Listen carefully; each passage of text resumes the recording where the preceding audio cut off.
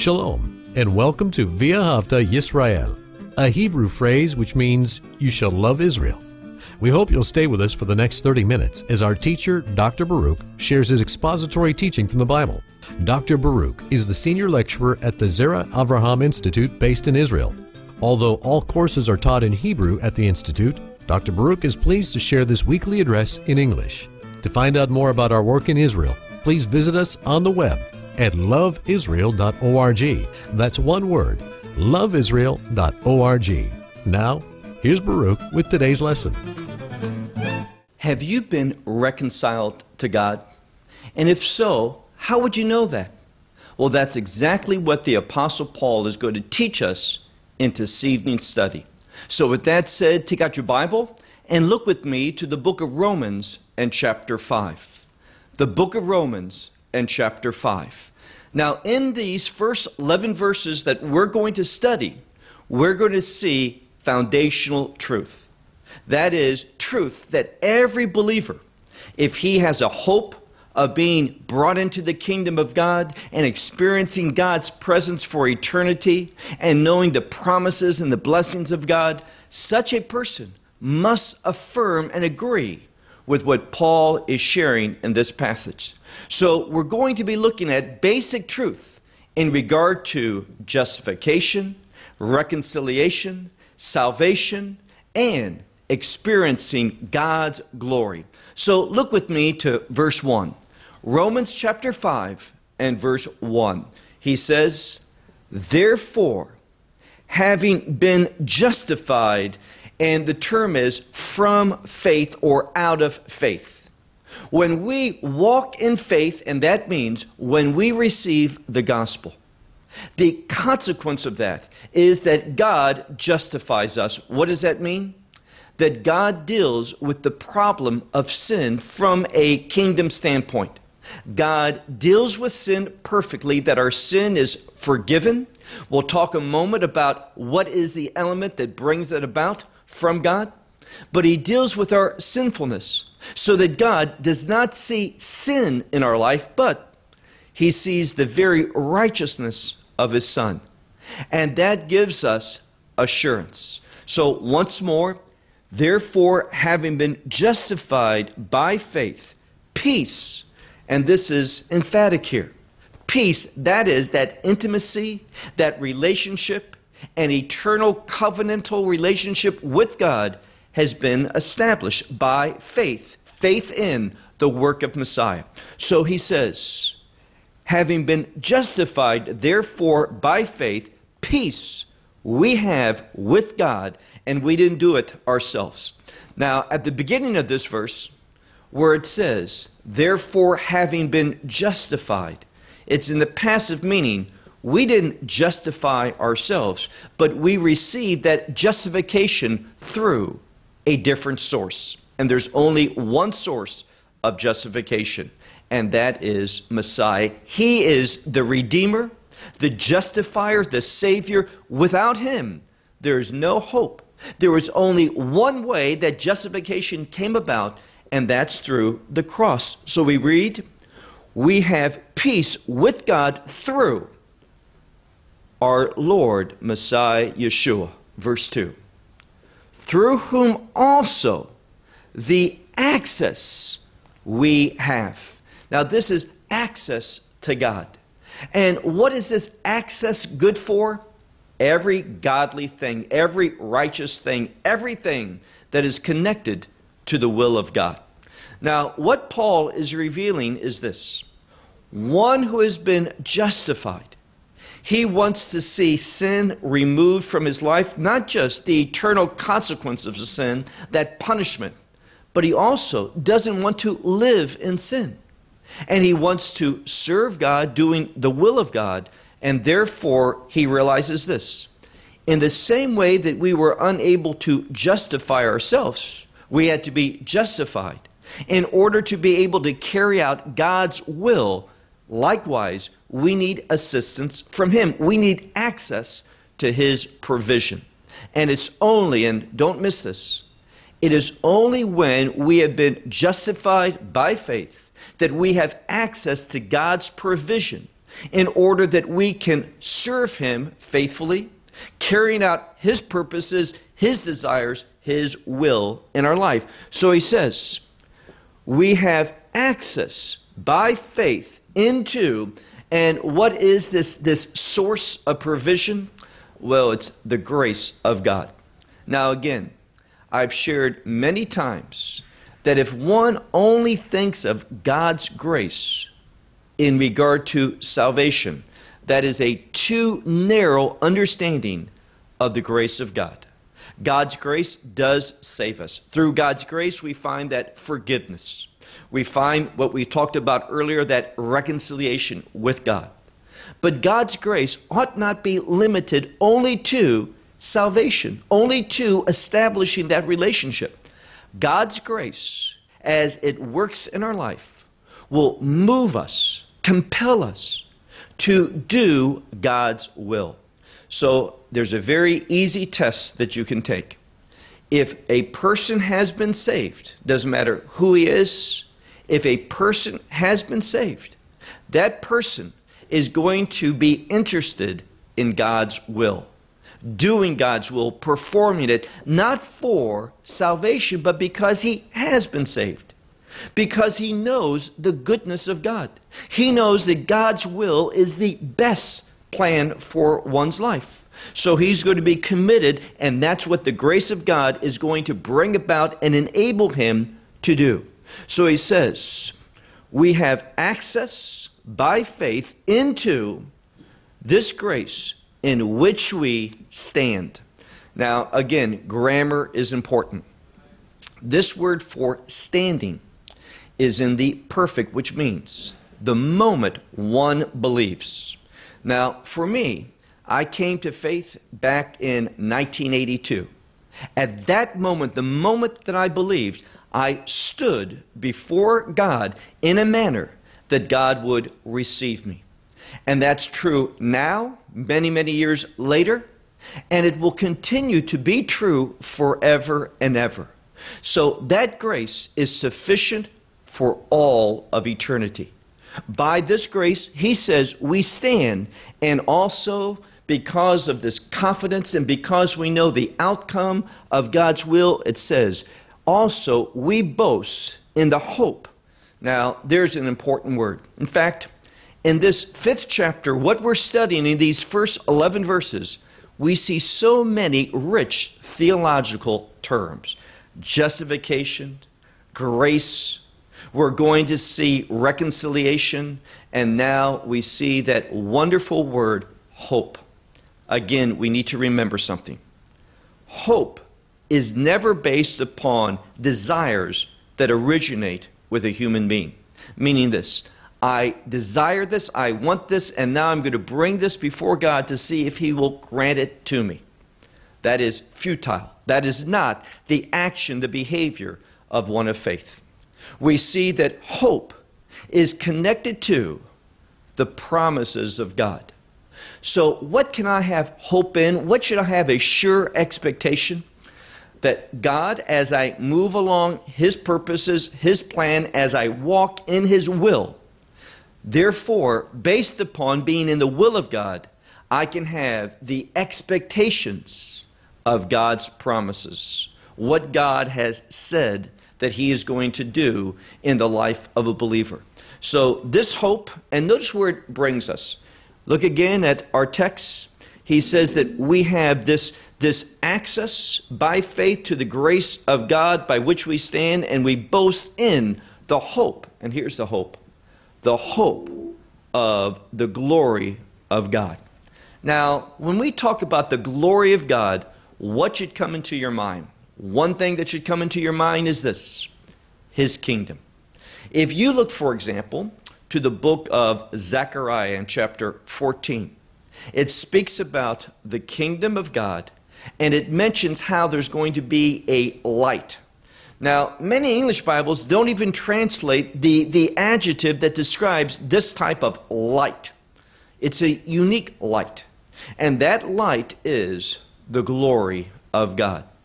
So there's an inherent relationship, a strong, strong connection between the kingdom of God and the manifestation of His glory.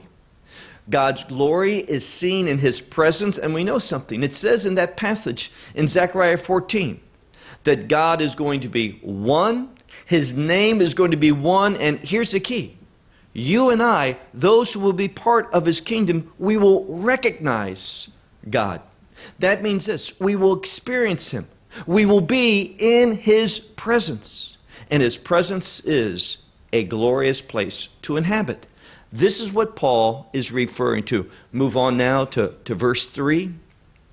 He says, but not only, and the implication is, not only the things that we've studied, this wonderful reconciliation, having been justified by faith in the grace of God, having access to the very provision of God, His power, knowing the perspective of God, all of these things He's promising. He says, once more, verse 3, but not only, and the implication is this, but also we boast. And this is something that probably you and I don't boast in. And what is that? He says, not only this, but also, or we could translate that word, rather also in the tribulations. And that phrase, in the tribulations, is plural. We know something. One who has been reconciled to God becomes a friend of God. And when we are in friendship with God, here's what John teaches us in 1 John. We will become an enemy of the world.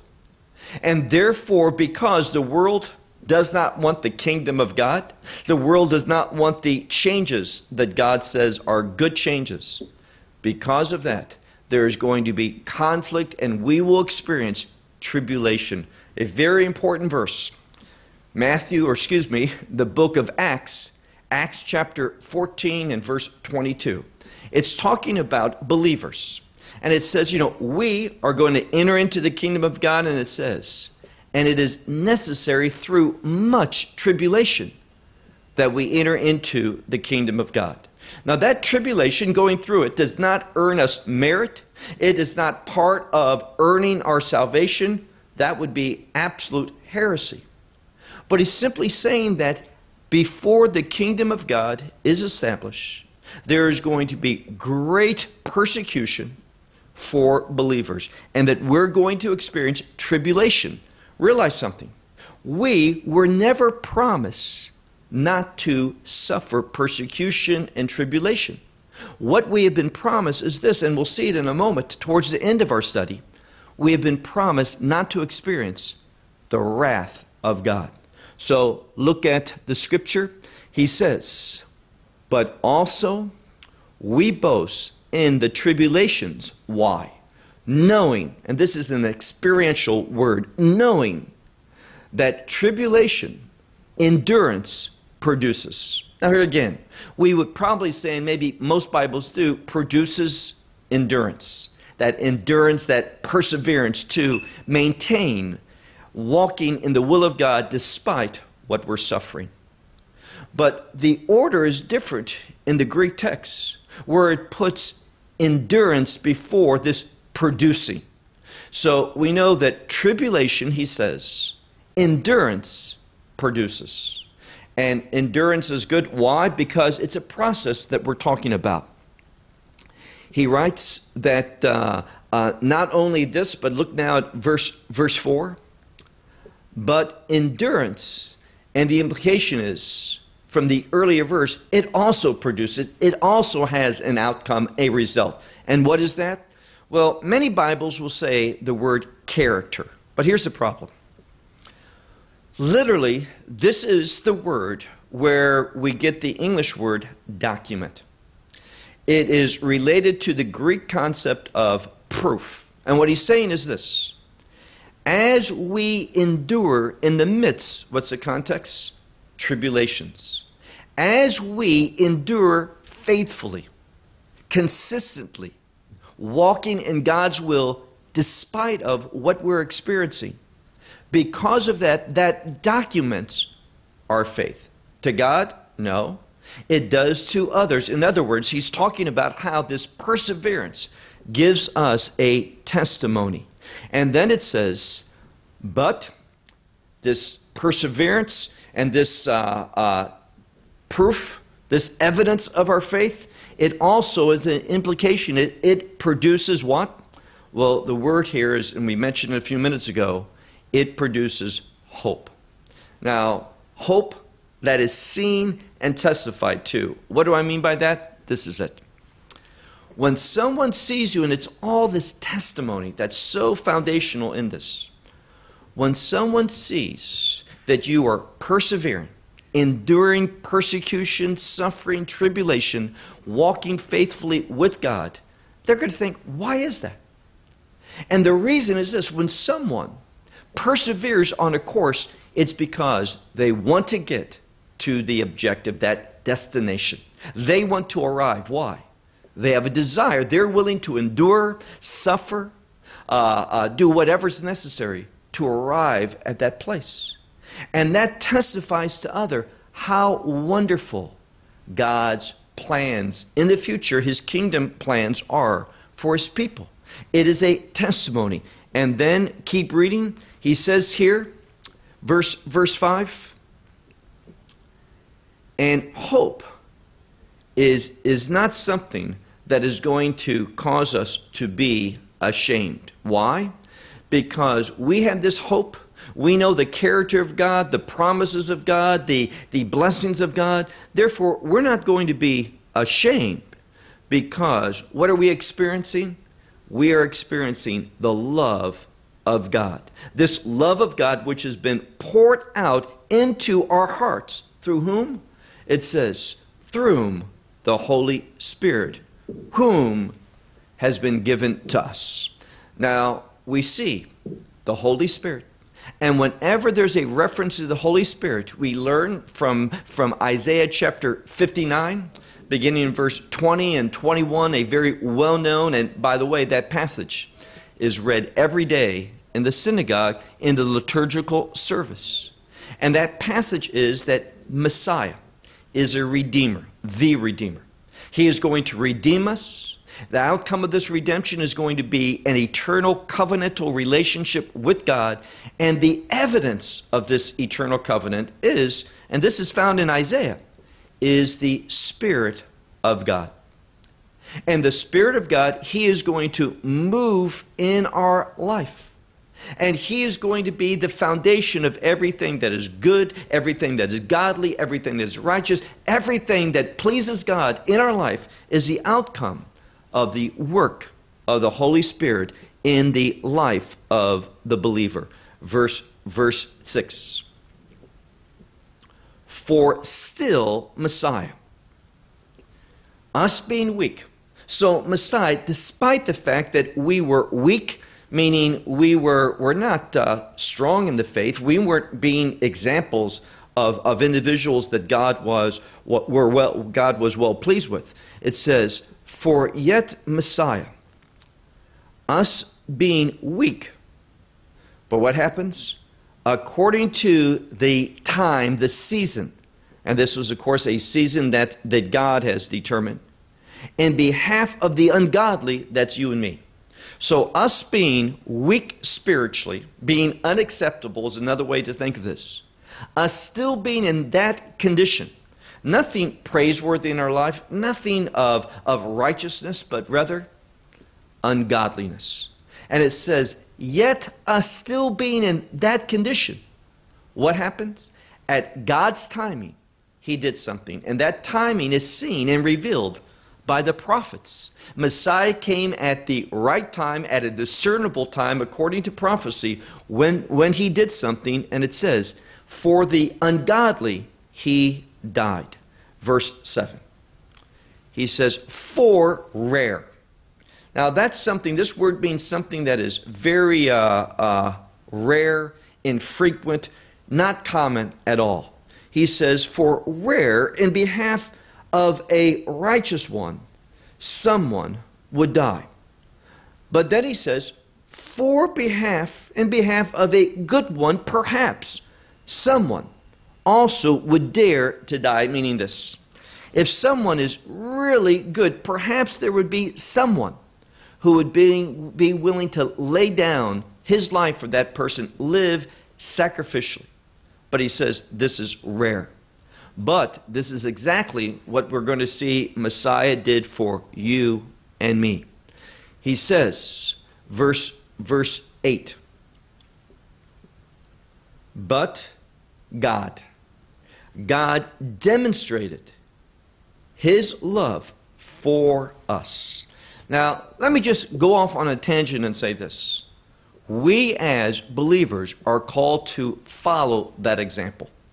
And that is to demonstrate our love for others. This is what, and many Christians don't know this, but this is what the Torah teaches. The Torah teaches us all those commandments, 613 commandments in the first 5 books of the Bible. Those commandments teach us how to love, how to demonstrate love. And that's why we read verse 8. But God demonstrated his love because us still being sinners, Messiah, in behalf of us, died. Now, I translated that most literally. Why? Because these words spell out exactly the gospel. What it is, that good news that God has placed into this world in Messiah, his only begotten Son, that he fulfilled for us. So look again. Because God, and it's the God, the only God, he demonstrated his love for us, that while still being sinners, and that's you and me, us, we still being sinners, Messiah, in behalf of us, he died. Verse 9. Therefore, much more. Now, this is where it gets just glorious for us to understand this. He says, therefore, much more rather, having justified, and that can be understood, making righteous. Now, how? Having been justified, now in his blood. So, you and I, he has made righteous. Us being justified, how? In his blood. And whenever that term blood appears in the Scripture, we should be thinking about what we mentioned earlier. That term blood has to do with redemption. So it was through death that one experiences redemption. And that death was the Holy Son of God who died for a most holy people. And who's that? You and me. All those of humanity that are humble enough and wise enough to confess we have sinned, that we have fallen short of the glory of God, that we are in need and absolute dependence upon God's mercy, that we need to receive God's grace. And as we learned in chapter 4, based upon Torah truth found in the book of Genesis, the only way that you can receive and have access to the grace of God, which justifies, which reconciles, which saves, which redeems, the only way is through faith. That's what we learned in chapter 4 from the life of Abraham. So look again.